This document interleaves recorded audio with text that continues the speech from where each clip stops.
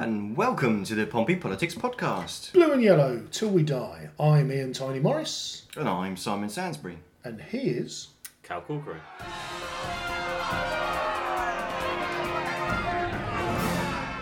So, we have a guest this evening, our friendly Red, who comes to join the boys of the Blue and Yellow. So, Cal Corkery, newly elected councillor for Charles Dickens Ward.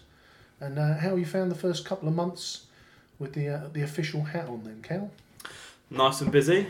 It mainly seems to be about trying to find out who people are and how things work. So there's been a lot of induction and training sessions and being passed around from person to person to find out whose responsibility particular issues are. But I'm slowly getting there. Got quite a bit of casework lined up already, which is good because that's what I'm particularly keen at trying to support people with. A lot of housing and benefit related stuff, which relates to my background. And I think that's where... And we discussed this, I think, with Dave Ashmore, which is that so much of the work of the local councillor is unseen, unpublished and unpublishable. That's where a lot of your time seems to be spent. Yeah, exactly. And especially these days with all the cuts to local services, I think councillors quite often find themselves kind of having to pick up bits and pieces and try and signpost people to where those services still exist or find out where the gaps are and try and get them filled in. So that leads us nicely to your, is it a maiden speech or inaugural bill? But there's you put forward a bill on landlord licensing in Portsmouth that you were hoping to bring to the council chambers. But we'll dig into that a little bit more. I think you were there to spectate for the... You had bought a ticket for the debate, hadn't you, Simon?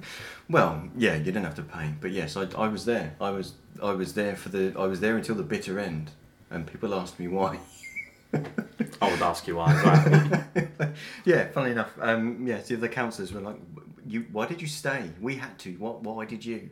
Were you the crowd? No, well, at the end, I think I was one of 2 or 3 people left, to be fair. But through the afternoon, there was a spattering of people there. It was well attended, but I don't think the gallery was packed by any means. I think there was probably no more than 10 people there. But as time went on, people got on with other things. So it was a good 6 hours plus, I think, wasn't it, by the end? Yeah, I got out of there about 8 o'clock. So, yes. So it was quite an eventful thing.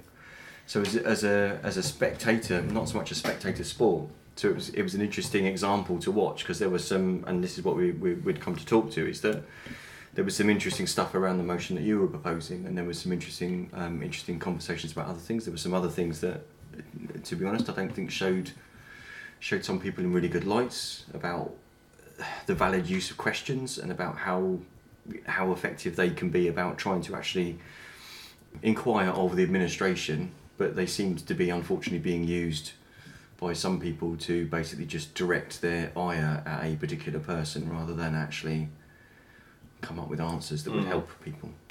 So before we dig into all that shenanigonery... Yes. Great word.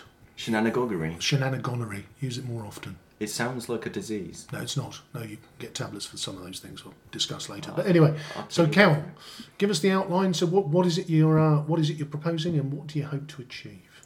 So the motion that we put forward was the kind of end result of quite a long process of us over the last couple of years going out and speaking to people in communities, particularly in communities where there's a high percentage of rented properties, and finding out kind of where the issues are and where the gaps are.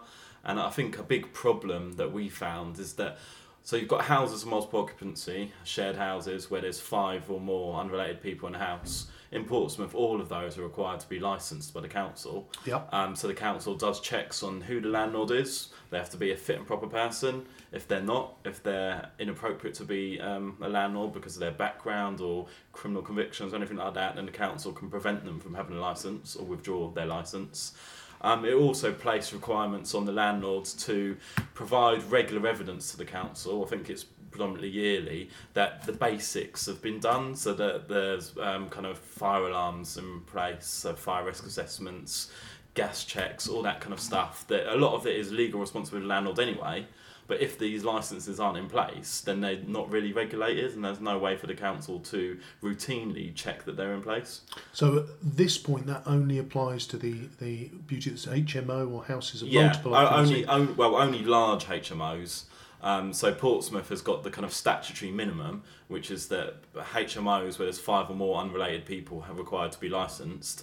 Other places have gone further in applying it to all HMOs. So HMOs where there's maybe 3 or 4 unrelated people, but also then all just normal private residential properties that are rented out in particular areas.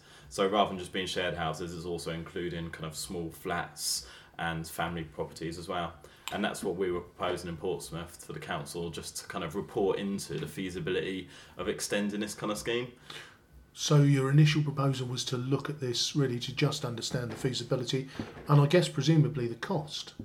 Yeah, exactly. So that was the kind of resolution at the end of our motion, was to ask officers to go away and produce a report into the feasibility of this kind of scheme being implemented. So obviously one of those, the kind of products of that could have been that they come back and say, well, we've looked at it, we've looked at the conditions and the costs and all that sort of thing, and it's not appropriate for Portsmouth. But we were just asking for that background work to be done. So I guess ultimately the thrust, if I understand it correctly, is that this licensing approach is designed to stop your rogue landlords who are student farming at the moment, cramming, or low-paid workers cramming lots of different people into a house, charging £100 a week for a room, and effectively raking in £2,000 a month for an overcrowded house with inappropriate facilities. Is that's the demographic you're targeting? Well, partially, yeah. I mean, I guess the HMOs with their students or otherwise at the moment are licensed.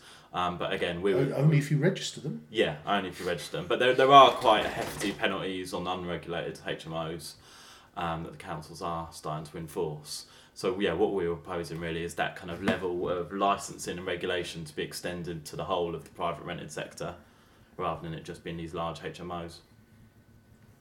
Sounds. If I was a landlord of one extra property, I think I'd probably be not wildly keen. If I'm a good landlord, then I guess all this does is brings cost into my equation. Well, I think a lot of the good landlords are actually kind of embarrassed to feel let down by the fact that there are these rogue landlords in the market, because essentially it gives all landlords a bad name when these 1 or 2 or a handful of rogue landlords are exploiting people and ripping people off and evicting people for no reason.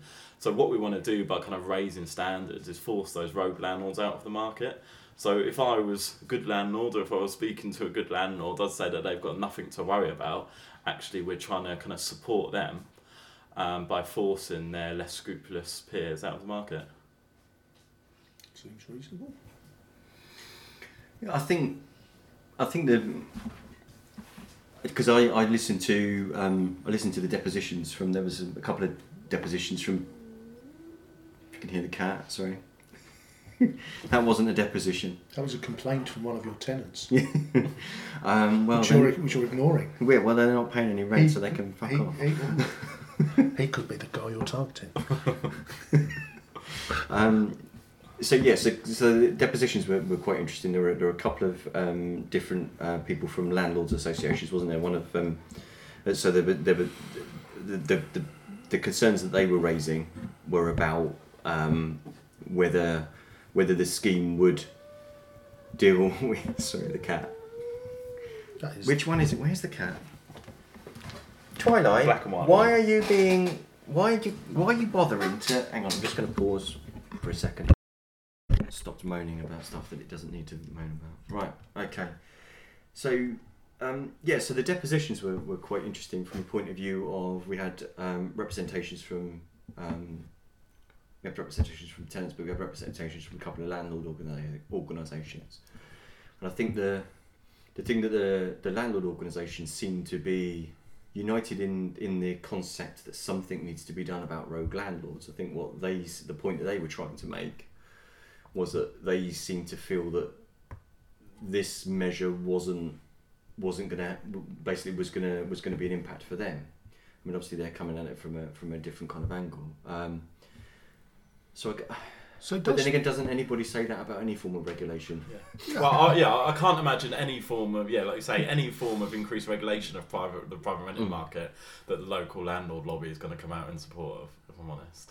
So, what powers does Portsmouth have at the moment? So, if I am a tenant and I am living in a squalid, rat-infested stinkhole, I've complained to my landlord, and my landlord said, "You shut your noise, son, because I can have you on the street like that."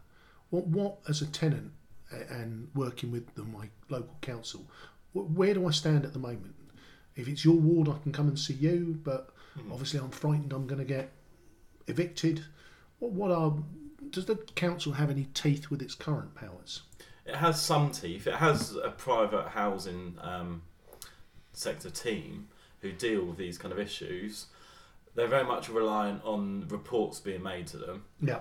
So if in that circumstance the tenant says, "Look, I'm going to go to the council and raise the issue," the council then can require the landlord to make improvements to the property, make any repairs that are necessary, etc. But at the moment, obviously, we've still got Section 21 evictions, these so-called no-fault evictions.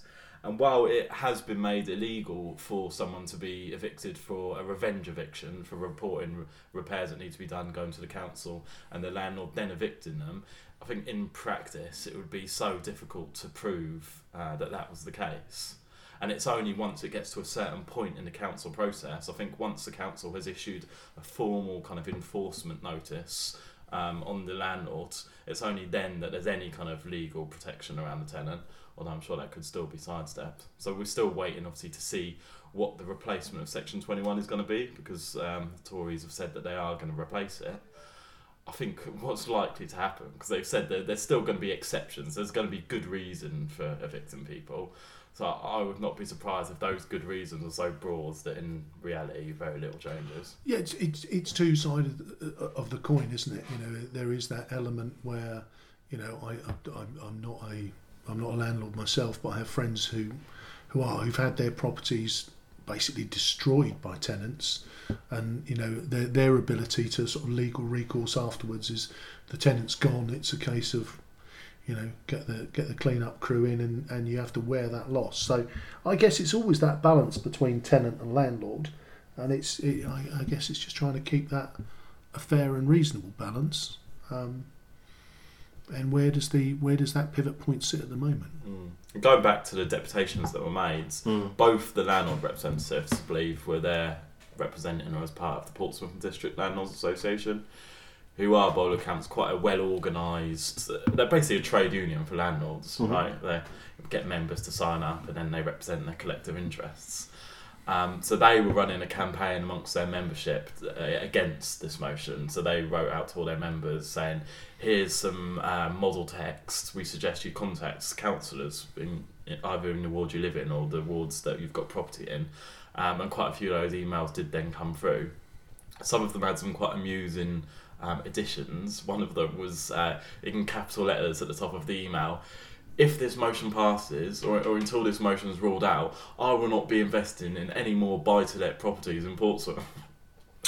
So my reaction says, good. Yeah, no, I can see that's about the worst threat that anybody's ever made to you, isn't it? Yeah. It's that. So it's. You might stop inflating property prices and give my generation a chance to get on the property ladder. Well, so it's an interesting one because there's several different things happening, isn't it? Is that, like you say, like you've hinted to there. There's people that will snap up properties in order to use them to rent out. So people will buy, or either use buy to let, or they will use other schemes to be able to then rent out those properties. Some of those private landlords don't accept tenancies from people that are on benefits. They'll be quite selective about the sorts of people that they can actually have. And at the same time, if there's ever that demand, then ever increasingly, if is it the case that so when I was in the house, in the rental sector, so prior to buying my current home, I rented for several years.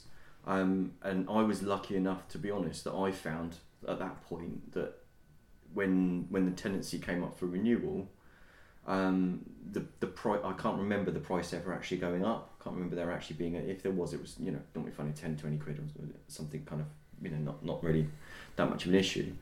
But is that no longer the case? Is it the case now quite often where actually at the end of every tenancy the landlords are putting up the prices and the tenancy periods are quite short? Mm-hmm. So we're now allowing them to do that. Is that the sort of thing that's being driven up by the market demand? Rents are completely unregulated. Landlords at the moment can charge, they'll charge what they deem to be the market price, which is the maximum anyone's willing to pay essentially. And there's then no kind of restrictions on them, like you say, when the contract comes up for renewal, which typically is every 6 months, almost routinely. I've hardly seen any longer term contracts than that. That's quite typical then for it to be increased and increased again. And if people won't pay, then they'll be out and they'll get in another tenant. And because there's a kind of lack of housing in Portsmouth anyway and quite a high level of demand, they always know there's going to be someone lining up to snap that property up. Yeah, and it is about the most lucrative form of investment that you can get at the moment. It's that element of, if you have got money, there is nothing out there that will give you a return like owning a rental property. Your proposal was to get this looked into, to look at the dimensions of the problem, the potential cost, and it was your chance to shine the bright lights of Portsmouth City Council chamber. I've never been in there. I don't know whether the lights are bright. Are they particularly bright? Quite dingy, to be fair. It's kind of like, not to be fair that I've been in a courtroom, but it's kind of like the cross between it seems to be the cross between a school hall and a courtroom, which are probably actually a similar kind of. Has it got that strange smell? No. Does it smell funny? I've not really noticed. No, there's not really kind of like a smell. I do find that the gallery is really weird. That as you kind of walk down the steps, the where the barrier is, I feel terribly insecure. I'm quite a tall person, so I feel that I'm like one step away from ending up in stage diving into the council chamber. But I'm like one step away from actually ending up in the lap of one of the Tory councillors, which I'm sure they wouldn't appreciate, and I'm not sure I wouldn't. It's not a place you want to be, is it? Not really. It's not. It's not my. I'm your private dancer, dance for money. I've gone in completely Tina Turner. Yeah, you've really taken that off to a shit. So effectively, what your motion was saying is, I'm still troubled with you as Tina Turner. I'm going to need a minute to compose myself. Okay, while Ian gathers his thoughts, what your motion does is effectively say, hey, look, there's an issue here. We need to look to see whether these suggestions will actually help that issue. Is that effectively what it's doing? So your motion isn't saying we must do X solution, we must do this. It's saying, hey, we think there's an issue. Well, we know there's an issue.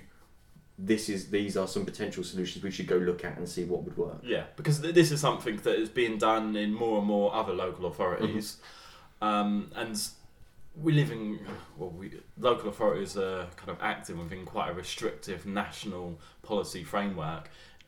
In terms of reducing budgets, but also in terms of the powers they have to actually intervene in the local property market, local rental market.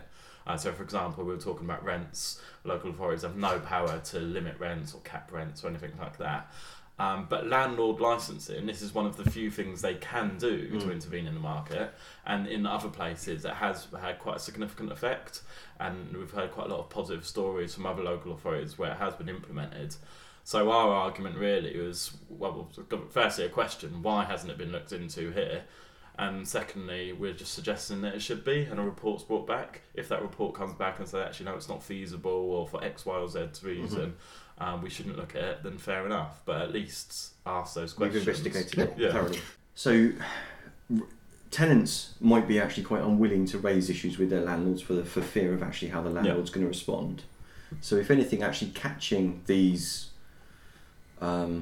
poor quality landlords is actually reliant on the council carrying out checks to actually find them. Which at the moment they don't do to all rented properties, but that's what a licence scheme brings in. It brings in regular checks and a relationship and an understanding of where these rented properties are and who the landlords are.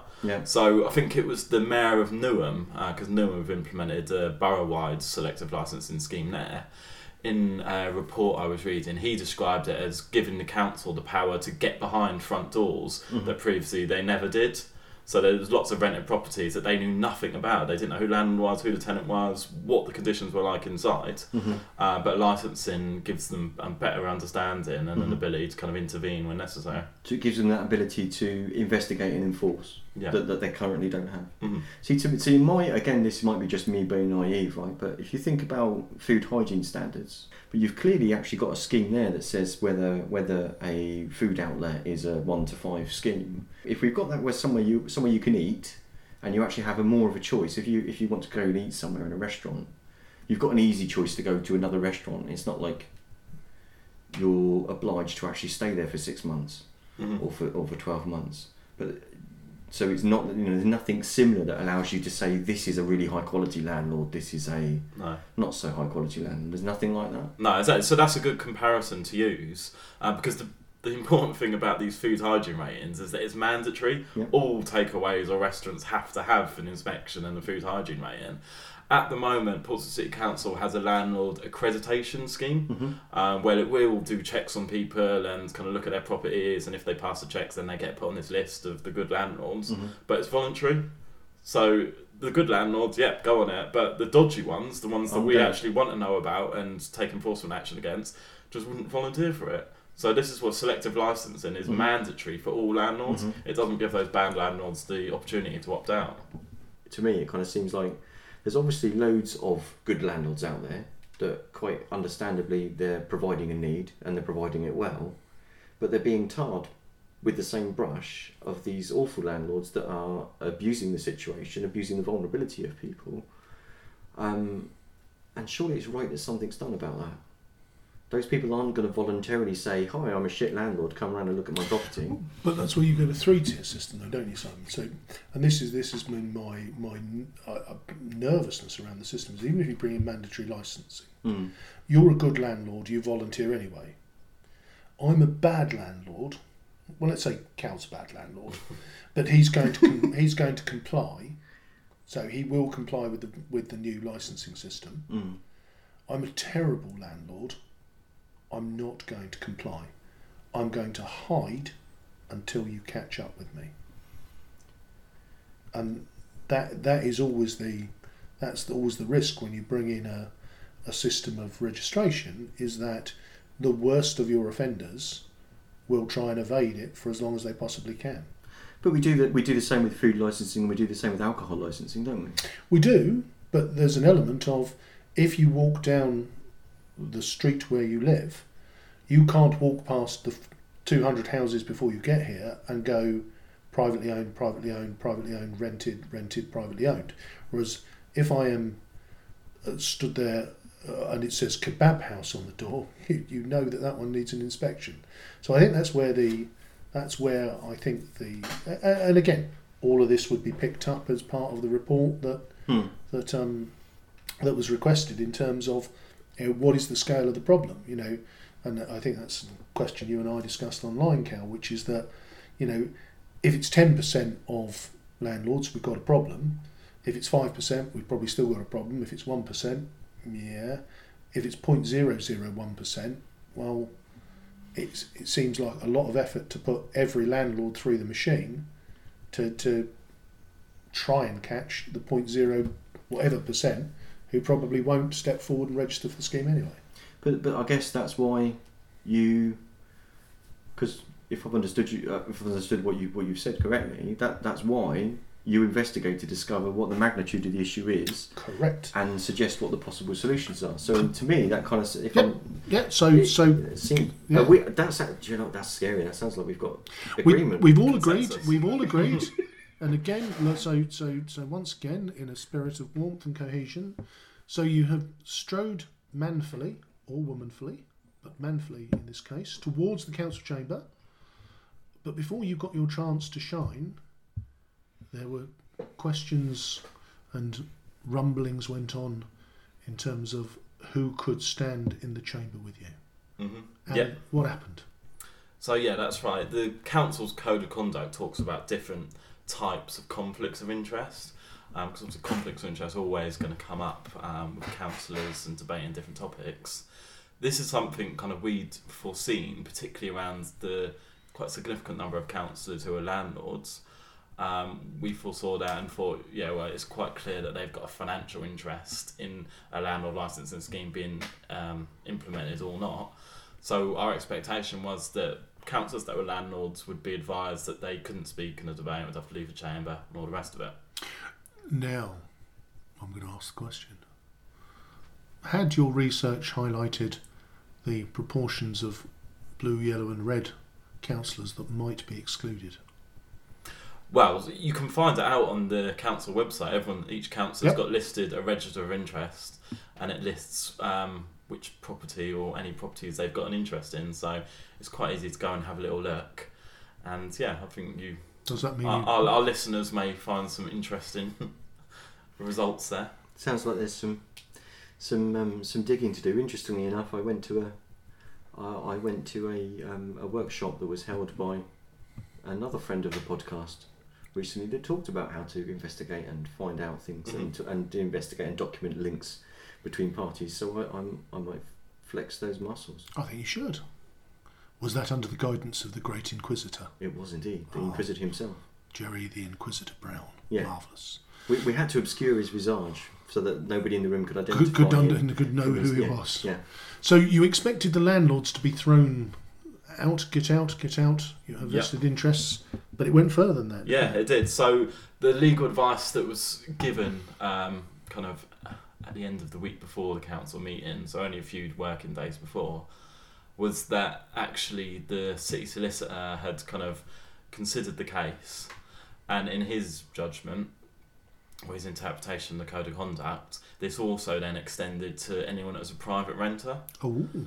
And the Code of Conduct makes a distinction essentially between people that have got interests, just general interests in a topic, and then people that have got financial interests. So people with financial interests in a topic that's going to be discussed, then quite rightfully they're not allowed to discuss it. But people that have just got an interest in it, but it's not necessarily financial, then usually they're required to declare their interest but can continue to participate in the debate.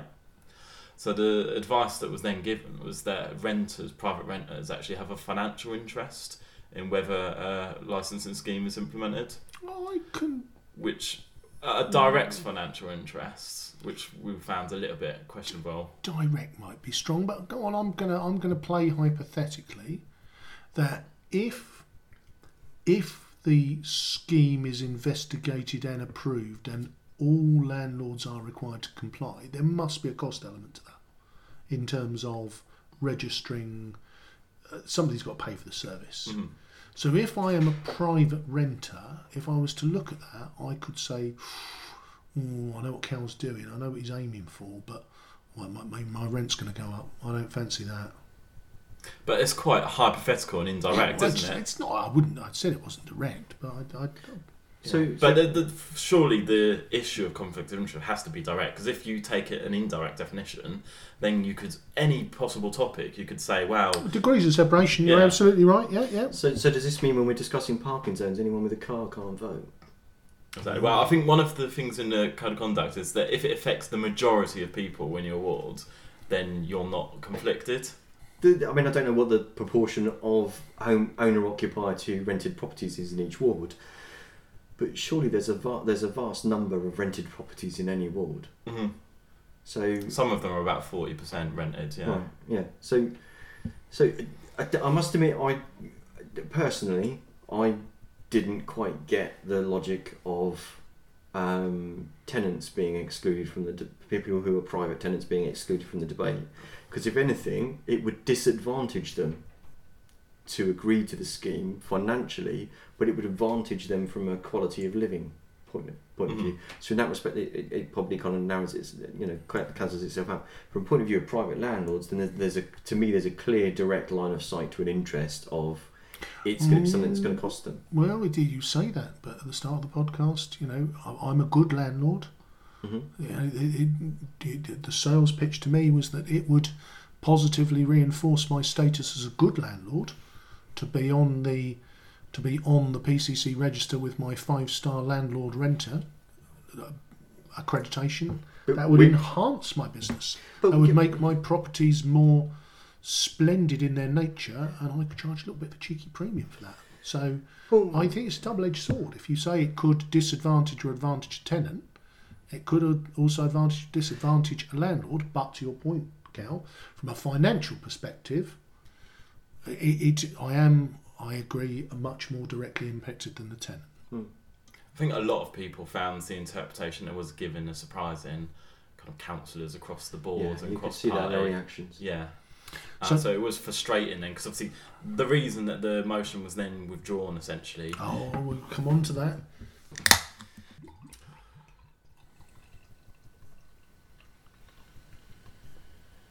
See, I don't have to use the sound effect. No, this is marvellous. Right, and so we're back, and we had got to the point where the city solicitor had ruled that most people would leave the chamber, but Simon is still sat there in the gallery avidly awaiting the arrangements. But I believe the ruling affected you directly, Cal, in terms of the lad who was lined up as your seconder. Exactly, yeah. So Tom was due to be second in the motion. He's a private renter himself. So again, this wasn't something we kind of foresaw. Got sprung on us at quite a late moment. So we did come up with a plan of how to try and circumvent this, especially given kind of councillors from across the board had approached us and said actually they disagreed with this ruling and they thought that the code of conduct was being interpreted too widely, and that actually if this precedent is allowed, then future issues, surely someone's going to have an interest in some way. Yep. So that sets a bit of a dangerous precedent potentially.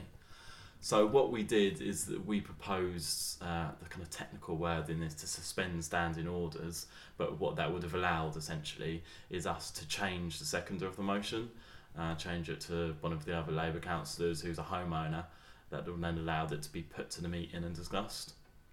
So this could get murky. So the proposal is, so you need a seconder.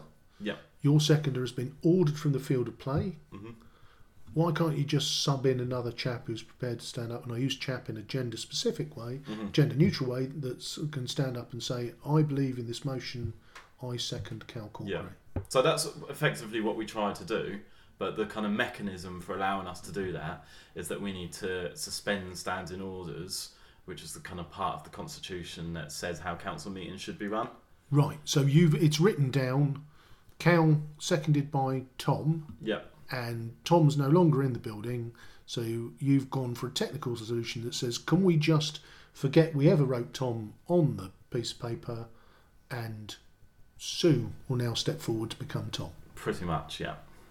And is there, I mean, because that conversation, what transpired was you tried to do that in the chamber. Is there not an opportunity to do that, to have done that beforehand? Could you not have? I think the way it changed works is that once How does it work? the meeting papers are published, so about a week before, Yeah. which they were published before the issue was brought up, then that's kind of set in stone, I guess. Do you know what I mean? That this is the motion that will be debated, this is the proposer, this is the seconder. And I kind of get that, because there's an element of you shouldn't be able to walk in and go, surprise, it's not quite what you thought it was, in terms of if you change the motion. But it would seem, to the outsider, you never realised your lad was going to get the red card and have to tell his story walking as he left the chamber. Exactly, yeah. And it wasn't, I don't think, a kind of reasonable assumption for us to be able to make. Like I said, we did think through potential conflicts of interest, and we thought the landlord issue was likely to spring up, but it just didn't even occur to us or anyone, I don't think, apart from the city solicitor, apparently, that private tenants would be kind of included within that definition. There'll be a certain section of the community that might be going on about unelected bureaucrats. Oh, stop it. Stop it. I know where you're going, and you shouldn't. Just leave it alone. Take a nice big swig of your Johnny Foreigner Italian beer and calm down. But it was quite a chaotic situation, wasn't it? Because not only because like you were saying, there were so many people that had to leave the chamber, that not only pretty much did more than half the chamber have to leave the chamber, but the Lord Mayor had to leave the chamber. So what then happened was that the remaining councillors, what was left of them, don't get excited about the word remaining. No. The councillors that were left in the chamber then had to propose and elect a chair to chair them, because the Lord Mayor acts as the chair of the meeting, right? Which he can't, because he's now been shown the red as well. Because he's been shown to have an interest. And So- usually the Deputy Lord Mayor would step in, but then the Deputy Lord Mayor was a tenant, so also had to leave the meeting. So the Lord Mayor and the Deputy Lord Mayor both had to leave the chamber, And the Lord Mayor effectively in the council chamber, the Lord Mayor acts like the Speaker does in Parliament to chair the meeting. Is he particularly small? No. Right. No. And he also doesn't quote loads of Latin ad infinitum. So, Nice. See what I did there? I did.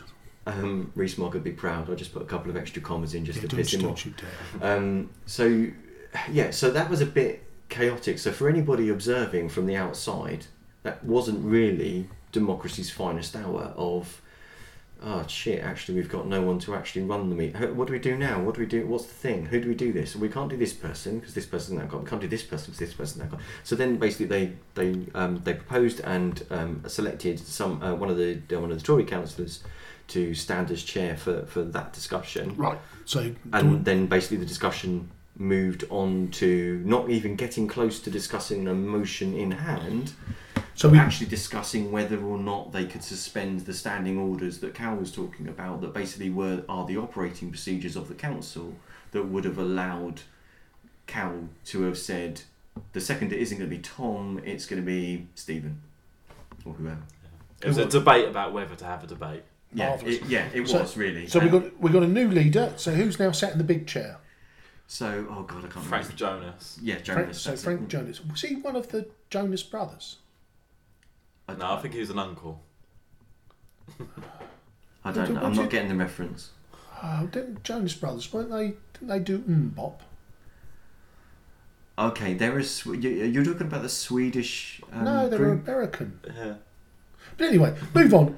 We've established Frank Jonas wasn't one of the Jonas brothers. Desperately trying to make musical connections. Sometimes the spirit moves me. So we've got Frank Jonas is now sat in the chair, and so you've thrown on the table. Can we just forget the protocol that Tom was seconder because he's now not here, and you have put forward George Fielding.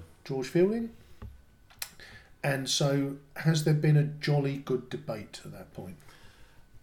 There were some comments made. Technically, you're not supposed to have a debate about it. You're just meant to move to the vote. But a couple of people made comments about whether or not they thought this was a good idea.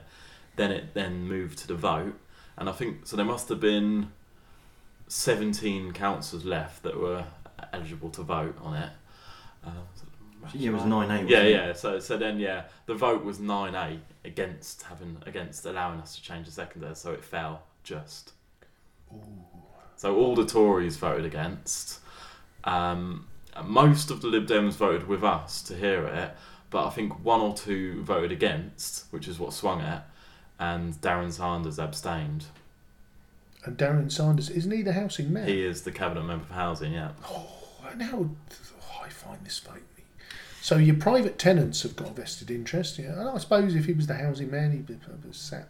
But then I guess it would have been 9-all. It would have gone to Frankie Jonas, who might have, well, we can't say what he would have done. But you're right though. Procedurally, if it had been a tie, then the chair, whether that's the Lord Mayor or not, has the casting vote. So that's right, isn't it? Mm-hmm. Yeah, right. So did Frank get to cast his stone in the vote? No, because he's now chair. He's got to sit there and look. Yes. Right. So he doesn't get to vote is basically sitting in the chair. Whoever's the chair doesn't get to vote unless they're required to cast a casting vote. Is that right? Yeah. Right. Beautiful. So 9-8, you've gone down.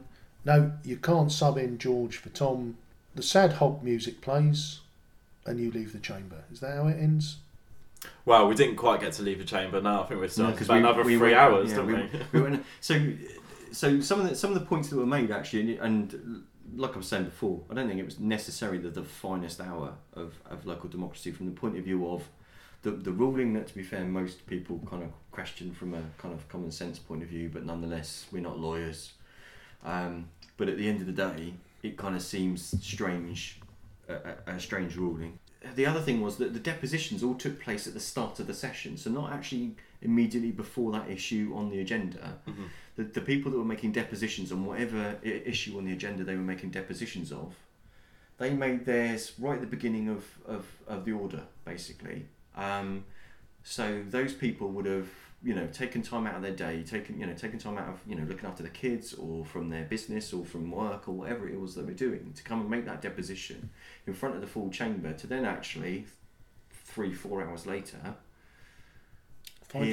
hear that actually it was for naught. It never happened. Because the actual issue itself wasn't debated. So in that respect, and I think this was something that one of the councillors actually raised, was like, we've had a situation where we've invited the public in to make depositions to full council, and the issue hasn't been debated. That's not really fair on them. We have them kind of waiting around to issue those depositions, and then to wait for the results. So it just seemed a bit shabby. Yeah, I mean, other words can kind of come up. So what's the next step then? What happens now? Do you raise it again next month on the next full council meeting, or? Yeah, so the next full council meeting isn't till October. But we are likely to resubmit it. I think there'll be some kind of discussion in the meantime. I know that Darren Sanders did make a point at the meeting that actually this is something they would think about doing anyway, which was an interesting line. So we did ask the question, okay, that's fair enough. So when did you come up with this idea to start thinking about it? And he said, quite straight-faced, but presumably it was tongue-in-cheek, I don't know. 2 hours before the agenda was published. Well, and to be fair, no idea is a bad idea. There is, whilst people are horrible to the Liberal Democrats about their time in coalition with the marvellous Conservatives, there was an element of, I think they introduced some fairly bold social justice policies which we're now claiming as our own, which is fair enough. Well, the ones that you haven't overturned, do you mean? No, some we've overturned because they were rubbish, but the good ones we've kept. Like meals for school children yes, in primary school. Yeah, they'll be fine.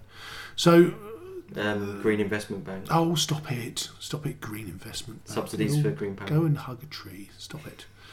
So, climate crisis. No, of course we have. Yep. Yeah. Open a window. Right. I'm something dismissive.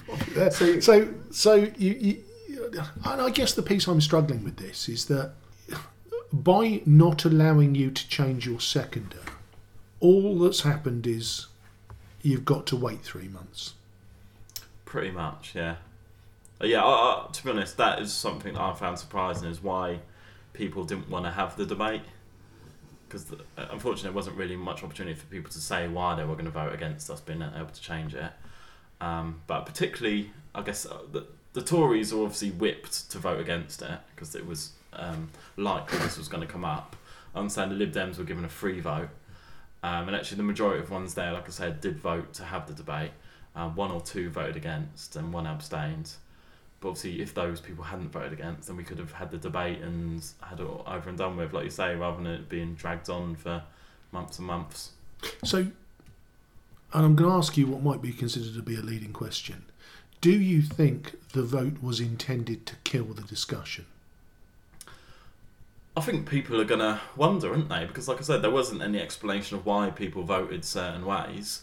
I look at it in the wider context of the local landlord lobby being very active in terms of communicating with individual councillors, saying, look, this is our position.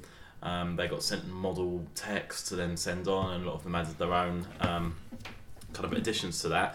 You've also got to look at the number of councillors that are landlords.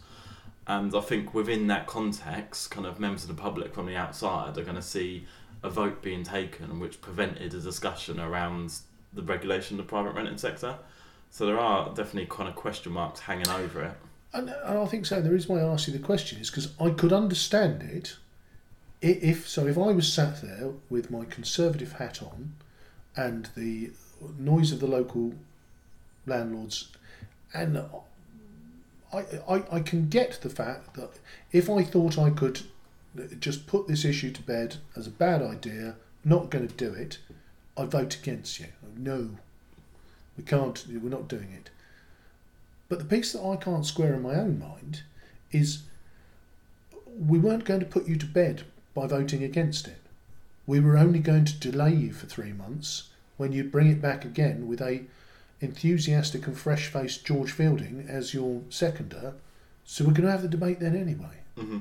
Exactly. So yeah. as we grip each other and scuffle on the floor enthusiastically, Simon, as the yellow man in the room, who I'm standing up for the voice of rampant capitalism and the fact that we should be unregulated. Cal is standing up for the voice of the small person. You are saying why didn't the debate take place, Simon? All we know is that the Chamber wasn't happy to suspend the rules around the standing order to be really honest, from what I've heard from from the people that I've listened to in the party that were in the chamber, was that actually I think they're sympathetic to the issue. So I honestly wouldn't think that actually what the vote that took place was intended to stymie or delay or prevent the actual motion being discussed. I think the issue would purely, for some people, for one reason or another, I can't speak to what perhaps people on the blue persuasion might have been motivated to do, but nonetheless, don't forget all of the people that were likely beneficiaries or sufferers of any motion. They were all gone. Weren't in the chamber. Yep. So all that were left were people that would have been making a decision based on how they feel about it being appropriate or not to suspend that standing order, to change actually how the processes in the chamber work. What was interesting for me was to see that, because I've seen some conversations take place since that day, because quite understandably I think you were a bit frustrated that you definitely want to get this thing looked at, you don't want it to kind of drag on forever, you want to start actually getting this investigated, because people need protection from these road landlords. And it's right that an investigation takes place. If I could say, again, personally speaking, I think it's right that some sort of investigation takes place to understand what's the best way to address that issue. However large or small that is, what's the right way to address that, and what's the effective way to do that? Which hopefully most people will actually be in favourable. So what I thought was good to see was I saw that Gerald Vernon Jackson, to the leader of the council, did reach out and say, let's have some conversations about, let's just try and work in some sort of cross-party way, which, to be fair, is something that I think in lots of issues is actually probably worth doing, rather than, because what the people outside the chamber get bored of is the party politics of stuff and the kind of the point scoring, right? And actually, you've brought up a really valid key issue. The sooner that sort of investigation, the sooner that issue is looked into, the better, surely for everybody. So I kind of get what your point is, Ian, about if the motivation is to delay or to bring down the motion itself, that's not going to happen. Cow's not going to give up. No, and that's right? that's the... So and delaying it for 3 months, not being funny in the grand scheme of things, that's piss all, isn't it? Really, at the end of the day, churlish, I think, is what it is. So that's why personally, I don't honestly believe, from the conversations that I've had with people, I don't see that is a reason why people would have chosen to do that from my part of the spectrum. So, what anybody else thinks, I wouldn't want to transmit onto their motivations, because I'm not a mind reader. So if I understand you correctly there, what you're saying is that perhaps some of the reticence or nervousness was more to do around with the suspension of due process. The precedent that it sets. The precedence that it sets in terms of that. Yeah, no, I guess I can see that. I just think that... And the interesting thing is, and this is where I because I like to speculate, you don't, you'll get all very, I don't like to say, but I think I like to say, if I didn't want it, and I looked at that chamber, if I thought I was going to win 9-8, then I would have waved you through and done the bring it on, son. Let's get this put to bed tonight, and we'll get your motion tucked away. You lose 9-8, move on. An interesting point on the suspension of stands and orders. So we were told, because we were asking what the kind of precedents are when this has happened before. So it's happened a couple of times, right, when, for example, I think there was a meeting last year where it's in the stands and orders that it'll be the group leader that gives a response to the budget. Right. But one of the group leaders wasn't there, so stands and orders were suspended to allow the deputy group leader or another member of that group to speak. Right. But that's obviously quite a minor suspension. The last time it was suspended in a kind of really significant and kind of constitutionally questionable way, and this is going back, I think, maybe 15 or 20 years, was a previous Lib Dem administration suspended stands and orders to remove their own Lord Mayor. Oh, okay. That sounds like that was a tasty situation. So I don't know the ins and outs. That's one to bring pretzels for that one. We're going to discuss. I think the popcorn's gone off a long time for that. So. But it seemed to me to be a minor suspension of standing orders, because there is that element of, to that point, there was nothing sinister. Do you know what I mean? It was that, To me, if you're on the board of any business, right, then surely it's a reasonable thing if you're passing a motion at any sort of board, that if the original person that you've got down to second something, I don't see how it ends the world if you change the seconder. Yeah. On to be honest, it will be different than documentation, but you can cover that off in the minutes, right? It's the world isn't going to end from that. So from a point of view of personally, I don't understand why. And I speak to this from a point of near ignorance of the fact of what all the standing orders are and actually how they all work. But to me, from a logical perspective, I can't believe the council in all of its years of history has never faced a situation where they've needed to change a seconder at short notice. Well, what would have happened if Tom Coles, I don't know the man, is he a robust fellow? Not too bad, yeah. No. Relatively healthy. But if he had gone down with a case of scrofula or mange, or the King's Evil perhaps, and wasn't able to attend, what happens then? Would your motion have been equally scuppered if poor old Tom would have had a case of the flu? So ordinarily, yeah, according to the Constitution, the motion would fall. That's rubbish. So, like I say, in any business, if someone's not there, you've still got to continue. You've still got to debate the things of the day. You've still got to make a decision and progress and do things. So it kind of does throw into question. To me, it throws it.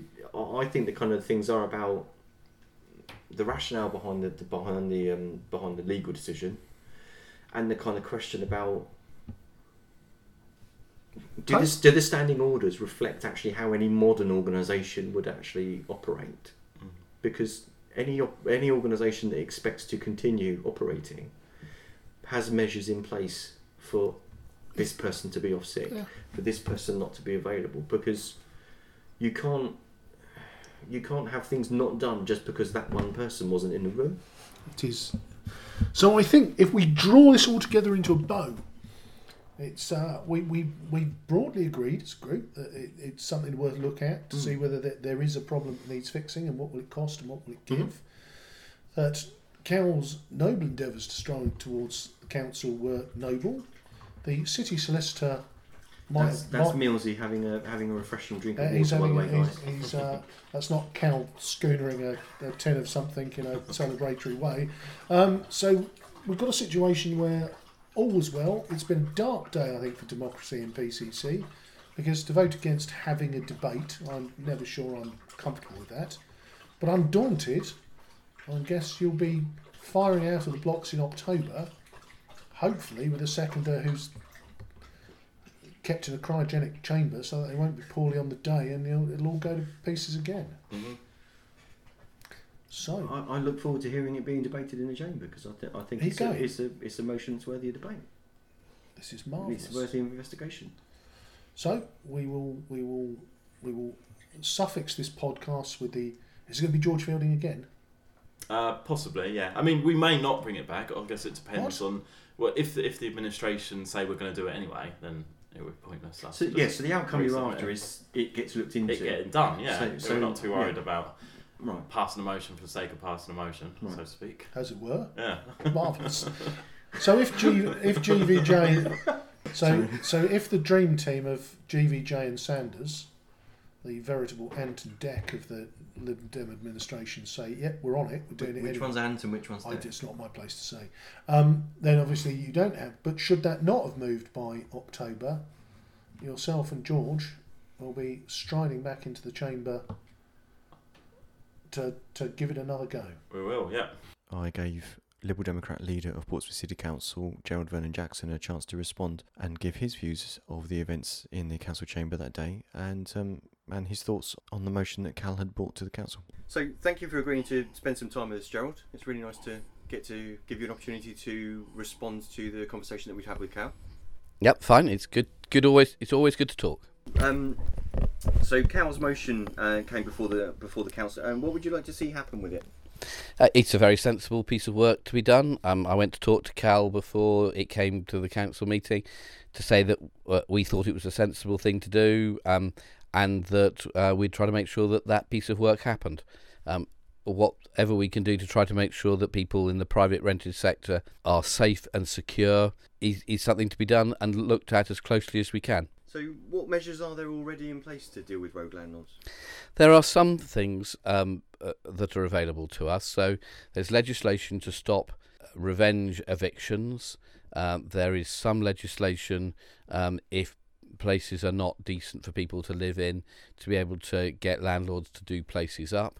There is legislation that says that people have some security of tenure, but if you're on a short hold assured tenancy, you get very little certainty about whether you can stay.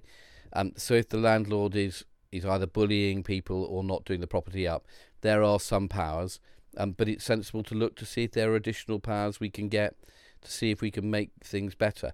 If people live in a house where there is a house of multiple occupation with lots of people sharing facilities, then again we have power. We already license those premises, so they get an extra level of protection, and that doesn't happen everywhere in the country, but it does in Portsmouth. So there was a ruling given by the solicitors for the council that affected the debate in the chamber. What was that? Well, the rules in the council are that councillors are not allowed to be involved in debates and decisions about things where they might either make money or lose money. So if something might potentially mean that you make some money or lose some money, you have to be out of the council chamber. You can't be involved in those decisions. So you can't, as a councillor, and if there's a planning application near where you live, you can't be involved in that because it might affect the value of property that you might live in. So the advice from the council solicitors was that the terms of the motion was that it would potentially benefit tenants, but also potentially disadvantage landlords. So the legal advice was if people were either tenants or landlords within the city, they couldn't be part of that discussion. And it's a rule that's designed to make sure that people can't become councillors and then not make money out of it. How did that impact actually the attempt to bring the motion in the chamber? Two things. First of all, it meant that quite a lot of people had to leave. So both the Lord Mayor and Deputy Lord Mayor had to go, but the leader of the Labour group had to leave. Myself as leader of the Lib Dems group had to leave. Donna Jones, leader of the Conservatives, wasn't there, but if she had been, she'd have had to leave as well. And so it left enough councillors to be able to have the debate. But one of the things that the Labour Party got wrong was that they got somebody to second this proposal who then had to leave the chamber because they rent privately. And therefore weren't allowed to be part of that discussion. And if this had been something where the Labour Party were happy to work cross-party, we'd have got round that problem beforehand, and the debate could have taken place. Unfortunately, they chose not to do so. At which point they'll have to bring it back with somebody who can second it. Brilliant. Well, thanks very much for that. Sure. That's right. Thanks, Jeremy. So you've been listening to the Pompey Politics podcast.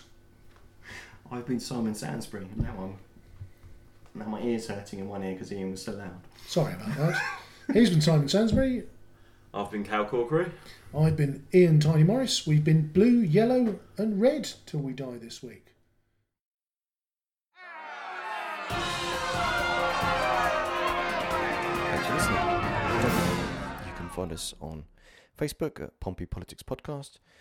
You can contact us by email at pompeypoliticspodcast@gmail.com, and you can find us on Spotify, TuneIn, SoundCloud and Apple Podcasts. So basically wherever you find your podcasts. Please do give us a review.